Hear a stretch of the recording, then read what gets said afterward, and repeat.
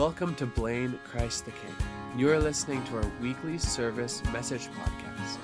Join us every Sunday morning at 10 o'clock at our campus location in Blaine, Washington. Thanks for tuning in.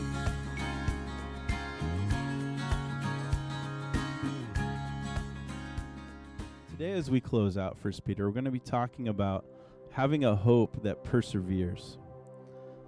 You might remember at the beginning of this series, Peter calls us weary travelers in this life. That our identity as Christians is really weary travelers going through a foreign land and experiencing difficulty and experiencing trouble. If you have chosen to follow Christ, you're going to travel through a land that's full of trouble, but you're also going to arrive at a glorious finish line. We as weary travelers travel with the destination in mind. That's sort of the point of this book, is that we as weary travelers would travel with this sight of heaven and being with Jesus in the front of our mind. And we're headed for a finish line. So speaking of finish lines, I have watched 2 marathons. Not movie marathons, but real marathons. So I haven't run in them, but I sat there at the finish line and sipped coffee while I watched these guys run across this marathon. And as they go across the finish line, there's this sense of relief. Is someone going to get that, by the way? Thanks, Lloyd. I didn't mean seriously, but that's cool. But you get a sense of relief when you cross the finish line.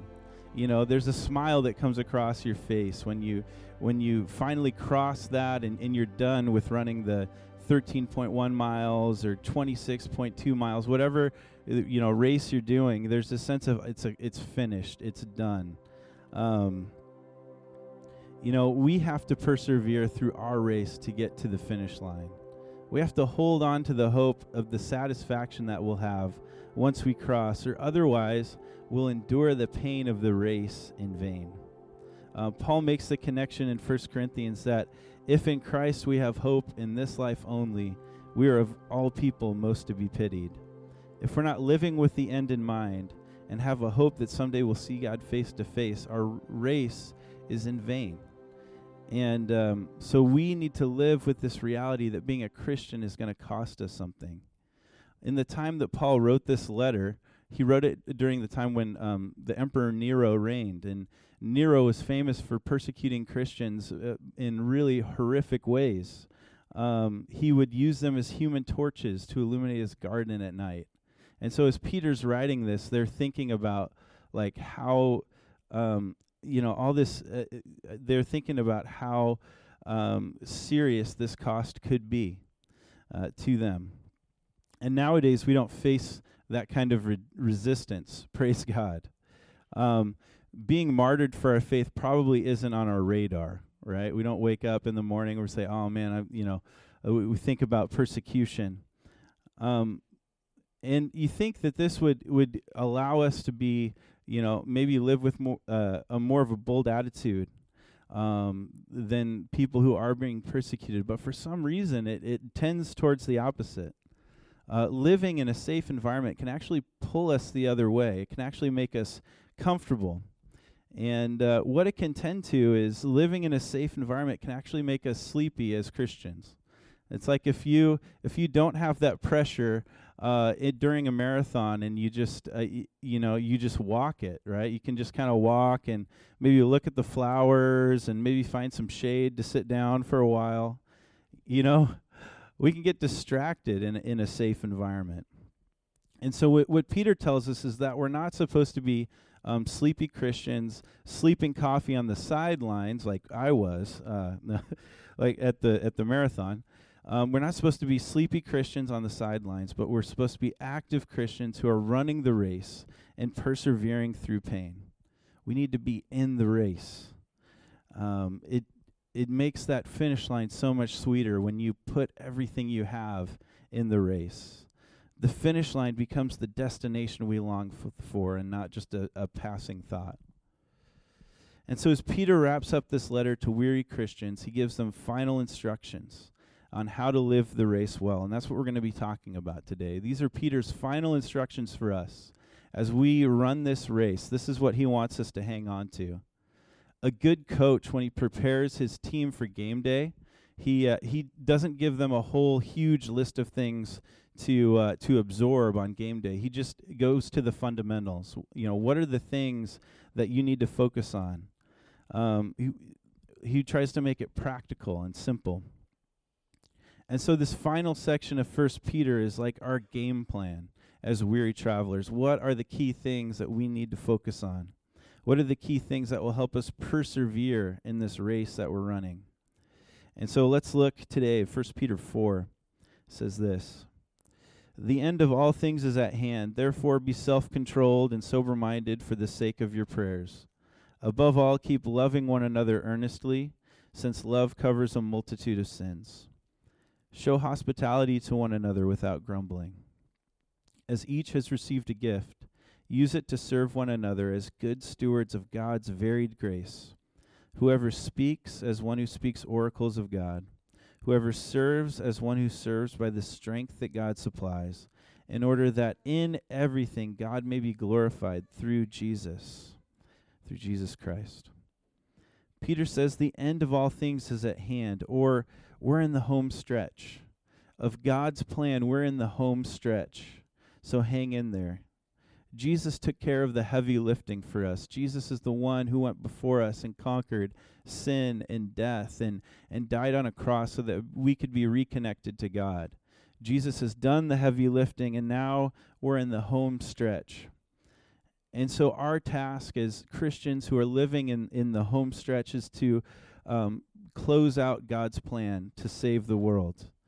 And our job is pretty simple. It's to love God, love others, and love others to God. Like that's what God calls each of us to. That's a combination of the Great Commandment and the Great Commission, is that we're supposed to love God, love others, and love others to God. And so in loving others, we share this good news that we've received about Jesus. We share this good news that the inheritance of heaven is available to everyone.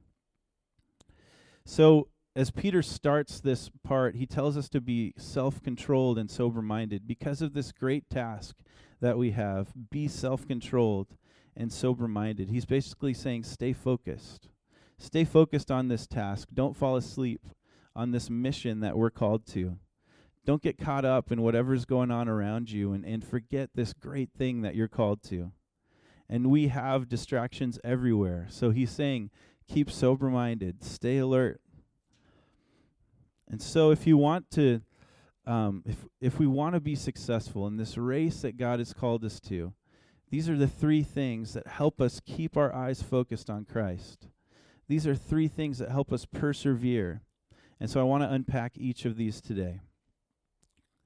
So they're to love people from the heart, to serve people with your gifting, and the last one is to accept suffering as a part of following Christ. And that third one is the hardest one. But as I look at this letter that Peter's written to Christians who are suffering, he says, love people from the heart, serve people with your gifting, and accept suffering as part of following Christ. That's what Peter distills this down to. And first I want to look at loving people from the heart. He says, above all, keep loving one another earnestly, since love covers a multitude of sins. Peter tells us the primary thing we need to do in order to keep up in the race is to keep loving each other earnestly or zealously. Be passionate about loving people inside and outside the church. It's this fundamental thing that we do. Just love passionately. Keep loving people. Don't give up on loving people. Don't get tired of it. Love is what the church is supposed to be known for. Jesus told his disciples this in John. He said, "A new commandment I give you, that you love one another. Just as I have loved you, you are also to love one another. By this, all people will know that you are my disciples, if you have love for one another." So love is supposed to be this great mark of the church, that when people look at the church, they see love. They experience love. That's what is kind of the glue that kind of holds us together. Love is really what draws people into community. When they see love between Christians and between us loving others in our community, it's the key. Peter says that love covers a multitude of sins. Love allows us to let go of our pride and simply love from a heart that is focused on Jesus. Love helps us to overcome when we run into minor squabbles. You know, when we run into something that we don't like, or when we have disagreements, we don't run, but we engage. We stay engaged. And we don't let our pride get in the way of what God wants us to do. Proverbs 19 says, "Good sense makes one slow to anger, and it is his glory to look over an offense."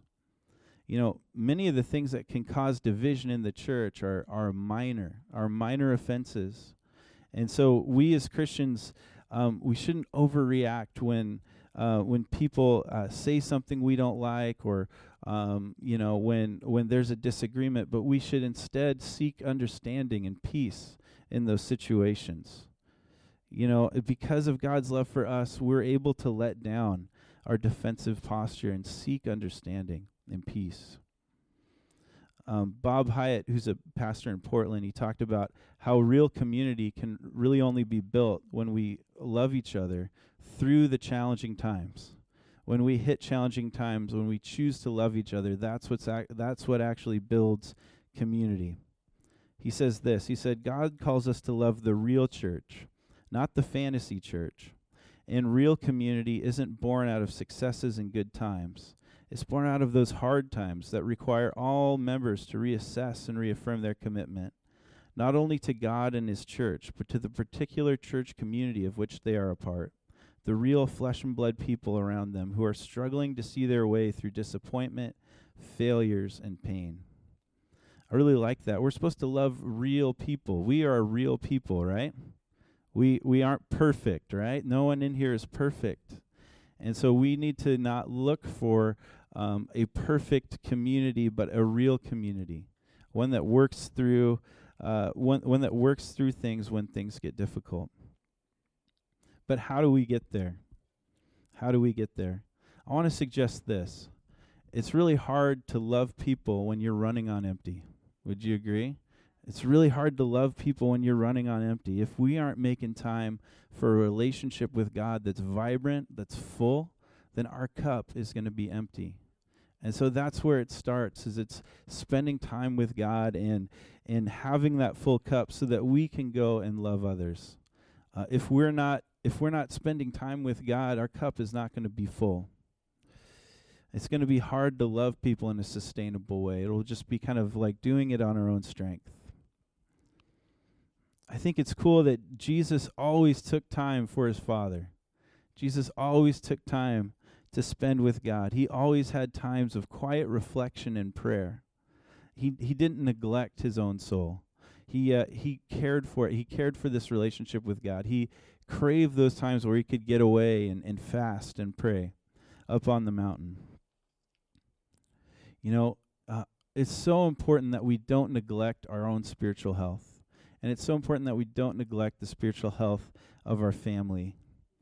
Doing so, it'd be like a doctor trying to perform surgery with an open wound, right? And he's hovering over somebody, and he's just got an open wound.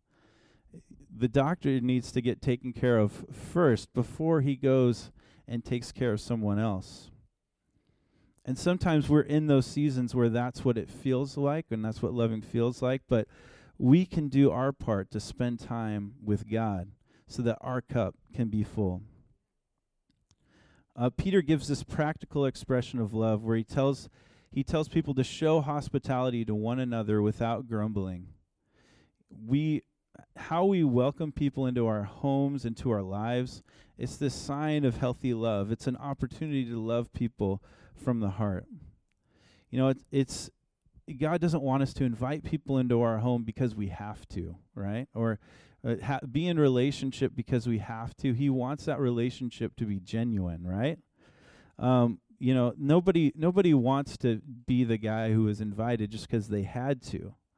And so we need to make sure that as we extend love, that's coming from a place of a full heart.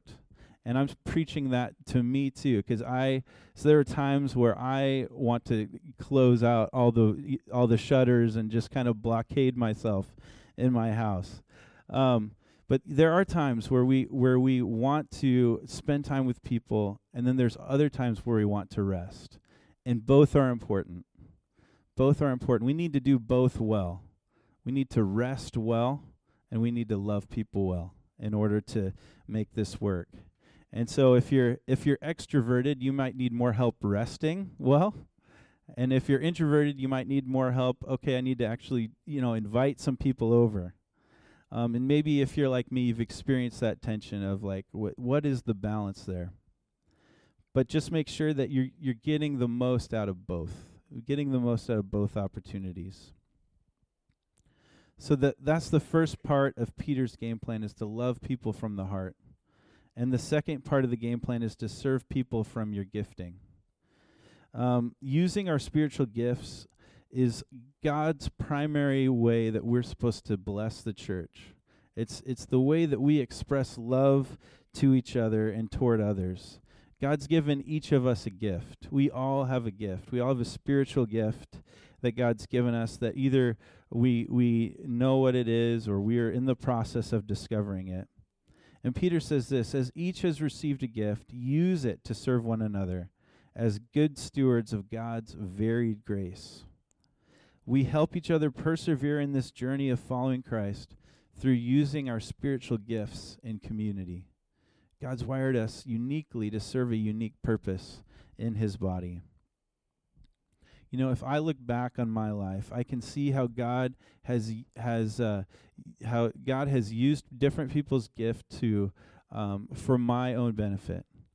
I've seen how God had used a friend who had an evangelistic gift to bring me back to God. God used someone with a prophetic gift to inspire me to go deeper in my relationship with God. God's used people with the gift of hospitality and generosity and service in times where I was weak, and to build me up. And when we moved to Blaine last summer, God used people with hearts to serve to help us get on track, because I can't organize a moving van. I'll just admit that. So God brought somebody who had that specific gift, the gift of packing, and it was awesome. But we've all been given gifts according to this varied grace of God.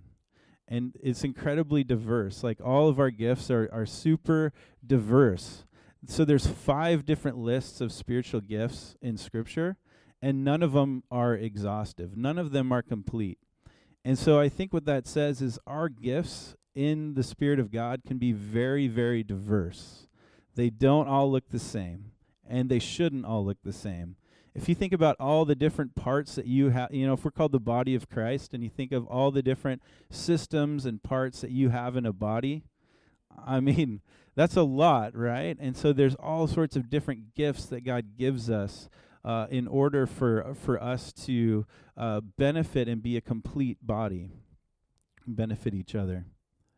And what's cool is that God will often redeem parts of our lives that were difficult, and use them for his glory and use them for his kingdom.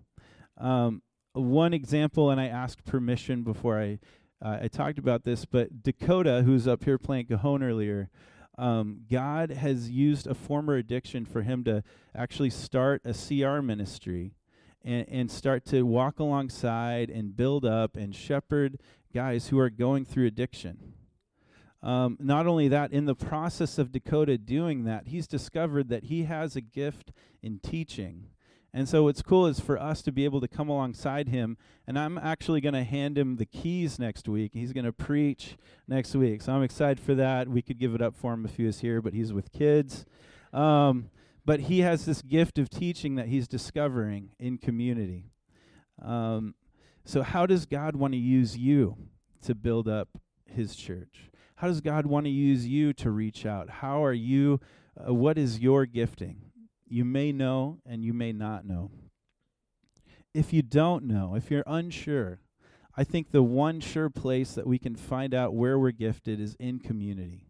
It's when we're in relationship with each other, where we have other Christians affirm, like, man, you're good at that. That's where you succeed. When you did this, that really touched me, you know? That's where we really find our gifts. And we have freedom in the church to try things, you know? Like, okay, I'm just going to try this. I'm going to try facilities, right? Everybody should try facilities, right, Brent? Okay. Yes, try facilities. And we'll discover, like, you know, okay, I am gifted in this, or I'm not. And it's okay. It's okay to try something and not like it. But here, as we get started, like we want to be, in the next couple months, we'll be sharing about on-ramps into community and into service that we want you to take advantage of, because we believe that God is doing something great here. We believe that God is on the move in Blaine, and that he wants to build up a church that will reach out to this community, that will be an expression of love and a healthy body that people can be absorbed into. And so we'll be talking more about that in the next few weeks. We'll be talking in January about, you know, joining a small group. If you're not already in a small group or a community that meets during the week, we want to emphasize that. Like, that is super important for your walk and your faith. And then a place to serve is equally important. Where is God using you? Where is God building you up and using your gifts, where you find fulfillment as a Christ follower? So that is good. Those are sort of the fun things to talk about, is love, you know, love from the heart, serve from your gifting. And now we come to the hard part of this message. The final part of this game plan to persevere, which is just written all throughout this letter, is the most challenging. Peter says that in order to persevere, we have to accept suffering as part of following Christ. We have to almost embrace it. I want you to see what he says here in verse 12 through 16. He says, "Beloved, do not be surprised at the fiery trial when it comes upon you to test you, as though something strange were happening to you. But rejoice insofar as you share Christ's sufferings, that you may also rejoice and be glad when his glory is revealed. If you are insulted for the name of Christ, you are blessed, because the Spirit of glory and of God rests upon you. But let none of you suffer as a murderer or a thief or an evildoer or as a meddler. Yet if anyone suffers as a Christian, let him not be ashamed, but let him glorify God in that name." You know, when Peter warns about this fiery trial, or says we're in a fiery trial, I wonder if the people reading that thought about what was going on with Nero. You know, I wonder if they thought about Christians actually being burnt alive. We don't live in that world, but we still undergo suffering. We still have a fiery trial that we're engaged in. Peter talks about how we have an adversary. We have an adversary, Satan, he says, roaming around, seeking who he may devour. So we, if it's not a physical oppression, there is spiritual oppression. There's a war for our soul going on. And we see it all the time. There's a war going for our soul going on. We see it in addiction, and we see it in different things. Peter's saying, don't be surprised when you experience trials, because you're in a battle. You know, you are in a battle. When you signed up for being a Christian, you entered this struggle. You entered this spiritual battle. You know, it's like soldiers shouldn't be surprised when they go to battle and all of a sudden someone's shooting at them, right? It's like, okay, that's kind of what you signed up for. But it's the same thing for us. We all experience many different types of trials and testing. Just like our spiritual gifts are diverse, the types of our trials and testing are all diverse. We experience various trials, whether that's physical, emotional, or spiritual, whether that is grief and loss. Trials test our relationship with God. Where do we go when we're in the fire? Where do we turn when we're in the fire, when we're up against it? Where do we go? You know, while suffering openly for our faith might not be a reality, we are all suffering in some way. We're guaranteed suffering. And so while that might not be our reality, we must still accept suffering as part of following Christ. It's part of the deal. Paul even promises us suffering. Thank you, Paul. In 2 Timothy, he says, all who desire to live a godly life in Christ Jesus will be persecuted. And I can't tell you what that persecution looks like for you, what that suffering looks like for you. But I do know that when we move forward in our faith, when we take the gospel seriously, when we step out into our community, we're going to face some opposition. We're going to face some trouble. And in the face of this opposition, Peter says, don't fear anything. In fact, we should rejoice. We should rejoice. Really? Why would we want to rejoice when we're undergoing all this fire? Why would he say that? And I think it's because of this. He says that we share in the sufferings of Christ. It's what allows us to share in the sufferings of Christ. So there's an intimacy that we experience with God that is only deepened through our suffering. It's like when God goes from being our comforter in our heads to the comforter of our hearts. It's when God goes from being the provider in our heads to the provider in our hearts. It's when we take steps like that, when we actually have to lean on God, that it goes from the head to the heart. And so we experience a deeper intimacy with God when we suffer. And know that Peter is not asking these people to do anything that he was not himself willing to do. See, when Peter was an old man, and at the end of his life, he was also crucified, like Jesus. When Peter went to the cross, went to his cross, he has to be crucified upside down, because he didn't count himself worthy of being crucified like his Lord. You know, Peter isn't asking us or those entrusted to his care to do anything that he wasn't willing to do himself. You know, if you've ever met someone who's suffered for their faith, it's a pretty profound experience. When I lived in Portland, I got the chance to meet a man named John Perkins and hear him share about his life. John Perkins was an African-American minister in the 1960s in the middle of the Civil Rights Movement. He felt called by God in 1960 to move his family from California right to the heart of Mississippi. As an African-American person, that is in the 60s, that is a pretty risky move. But he moved there to support this black community that's dealing with racism and poverty. It wasn't a pleasant experience, but he went anyways. And his family didn't just focus on preaching the gospel, but actually building a community where people could thrive. And they started a daycare, and they taught kids Bible studies, and they helped desegregate the local schools in this town that they were in Mississippi.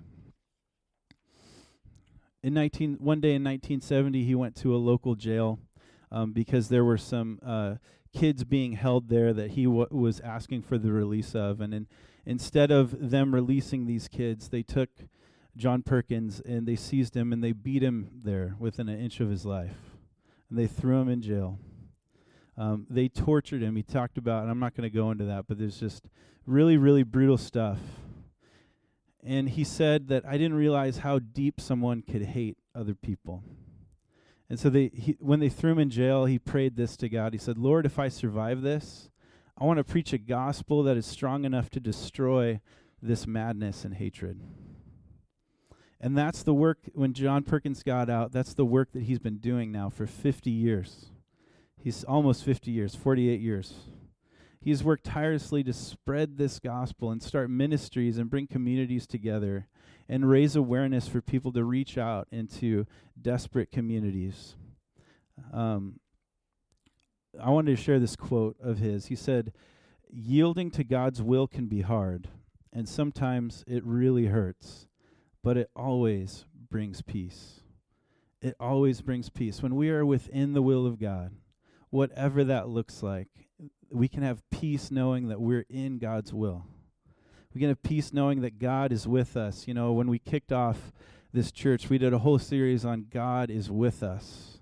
That is a promise that we need to hang on to every day, that God is with us when we take these steps of faith.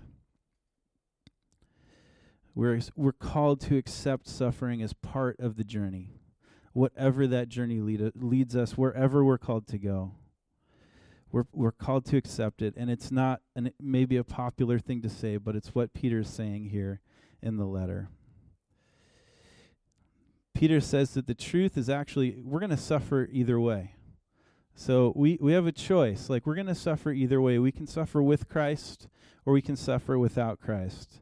You know, he says, let none of you suffer as a murderer or a thief or an evildoer or as a meddler. He could go on, but we have a choice in how we're going to suffer. We can suffer because of our own choices, or we can suffer for the one who's setting us free, the one where the finish line is great. We can persevere through suffering now when we truly grab onto what lies ahead, when we have hope that one day all will be restored, when we truly believe that. I love how Peter closes out this letter. He brings us to the finish line and he says this: after you have suffered a little while, the God of all grace, who has called you to his eternal glory in Christ, will himself restore, confirm, strengthen, and establish you. To him be the dominion forever and ever. Amen. I love that. After you suffer for a little while, you know, keep in mind the length of your suffering compared to eternity. You know, it's a drop on the scale. God is going to restore, confirm, strengthen, and establish you. That's pretty amazing. God is going to bring everything to fruition that He had intended to. That your life, you'll be complete. Your life will completely change in the presence of God one day. He's going to restore us to how we were always meant to be. He's going to confirm us as His children, and then He's going to strengthen us and establish us in heaven. And so, as we end today, I want to give you this challenge, and the band can come on up as we get ready to close here. But I want to give you this challenge: live every moment for the moment that God will change everything. Live every moment for the moment God will give you everything. I'm sorry. God is going to give you everything one day. Everything that your heart desires, it will be satisfied in Him. You will be complete in Him. And so live for Jesus today with everything you have, because one day it will all be worth it. There's an old country hymn called Farther Along that I really like the chorus of, and I wanted to share this with you. It says this, it says, farther along we'll know more about it. Farther along we'll understand why. Cheer up, my brother, live in the sunshine. We'll understand it all by and by. It's farther along, when we get to that finish line, when we see Jesus, it'll make sense of what's going on right now. It'll make sense of our suffering. You know, I can imagine, can you imagine the satisfaction that you'll have when you see Jesus face to face for the first time? When you actually have lived your life and you suffered and you endured and you kept with it and you see Jesus face to face. It will all be worth it in that moment. Life will be worth it when you see Jesus face to face, when you see the one who's done everything for you, when you see the one who took nails in his hands and his feet for you, when you see the one who carried a cross and died on it for you. It will be worth it in that moment when He can look at you and say, well done, my good and faithful servant. It'll be worth it in that day. The pain that we have will melt away when we see Jesus. So I want to encourage you to live for that moment. Live for that moment. Don't be surprised when trouble comes. Don't be surprised when heartache comes. Don't be surprised when difficulty comes. But keep pressing on. Because one day our hope will become real. That's our faith, right? That what we hope for will one day be real. That's living by faith. One day we will get to see God in all his glory. So the question as we close today is, are you willing? Are you willing to live for that moment? Are you willing to give your life for that moment? Let's pray.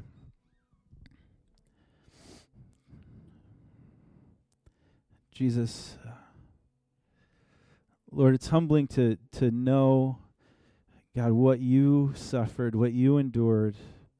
Lord, what thousands of people have suffered and endured, that people have actually been killed for their faith, God. It's humbling to sit with that weight, God. Lord, I pray that you would reveal to our hearts, God, Lord, just how deep your love is for us, God, that this gospel, this hope, as we close out this series, God, would just become more real in our hearts, Father, that we would live with a sense of hope.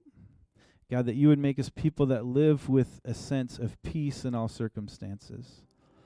God, that if we're suffering or struggling or having a difficult time with something, God, would you speak to us in this moment? Would you give us peace in the middle of our storm this morning, God? Lord, I don't know what you will require of each of us, God, but I pray, God, that in our hearts that we would be ready, Father, that we would be engaged in that, God. And as a church community, I pray that you would help us to love one another from the heart.